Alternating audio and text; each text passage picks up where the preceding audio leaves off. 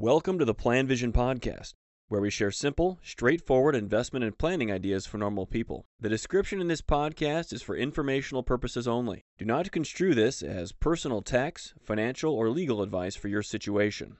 Mark Zorel with the Plan Vision Podcast and back for installment 2 of our discussion on Roth IRAs.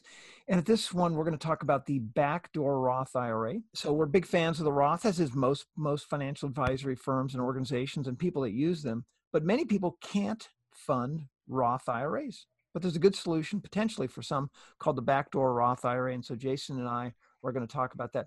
So Jason, can you just explain the circumstances under which somebody can't fund a Roth IRA and how they can go about doing a backdoor? So as we talked about in the last segment, there are contribution limits as far as who's eligible based on your modified AGI. If you're single, if you make less than $124,000, you are eligible to contribute to Roth IRA. But if you earn more, let's say you're at $150,000, you're beyond the phase out range. So you would think you're stuck and cannot contribute to a Roth IRA. The way to get around that is you make a non-deductible IRA contribution up to the annual limit, and then you are allowed to do a conversion to the Roth.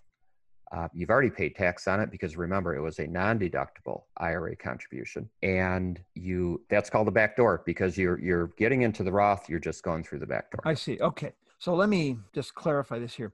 I made a non-deductible contribution. So here's what I can do when it comes to IRAs. I can make a deductible contribution, which means that I put money into an IRA, let's say $5,000, and I deduct it from my taxes. I claim it. Of course, right. Pre-tax. Pre-tax is pre-tax. a deductible IRA, right? Or I can put money in a Roth IRA if I'm eligible. Like that's another way you can fund a Roth. But for these people we're talking about today that make too much money, well, they can't do the Roth. They can do the deductible. I'm sorry, they cannot do. Maybe I'm going to. There's another rule on that if they have a retirement plan at work. Yeah. Or if they don't, so that's a separate rule.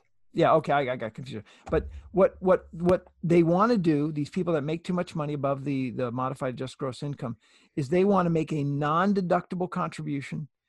And if they just let their money sit there forever, they could do that. The interest would just be taxed later in retirement. Right. They would have the basis. Their contribution would not be taxed in the future because they've already paid tax on it effectively. Yep. So what they do is they take that contribution, that non-deductible contribution, that after-tax contribution, and just convert it to a Roth, and therefore they now have a Roth IRA, and there's the backdoor Roth.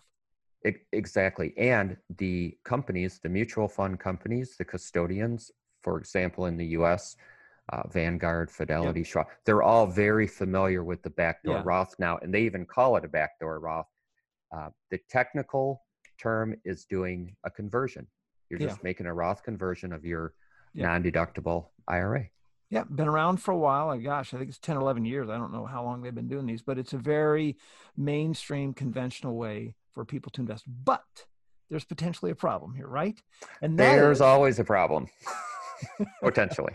There is, you can be limited to doing these if you have an IRA hanging out somewhere, right? Exactly. If you already have an IRA, we're going to call it a traditional deductible pre-tax IRA, you don't get the free benefit of just converting only the Roth contribution you just made. You have to look at your entire IRA pot, and you're making a pro rata conversion. And that means that you don't get as much benefit from a backdoor Roth. Okay.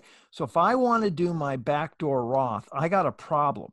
If I've taken my 401k from a prior job and rolled it to an IRA, or if I have a SEP, do you know if simple IRAs, they're going to be a problem too. Any other IRA hanging out there, that's going to essentially prevent you from doing a backdoor Roth. We can kind of conclude that, right? Yeah, because in the higher the balances in those IRAs, the complete less benefit there is to doing the Roth conversion. But there's a kind of a way to get around that. You could roll your IRAs into a current retirement plan, whether it's a 401 or a 403b. The rule to remember is the IRA balance at the end of the year on December 31st. So you could have a pre-tax IRA balance throughout the entire year. Mm-hmm. If there's no balance on 12/31, you're free to do your backdoor Roth with no fear of the pro rata rule.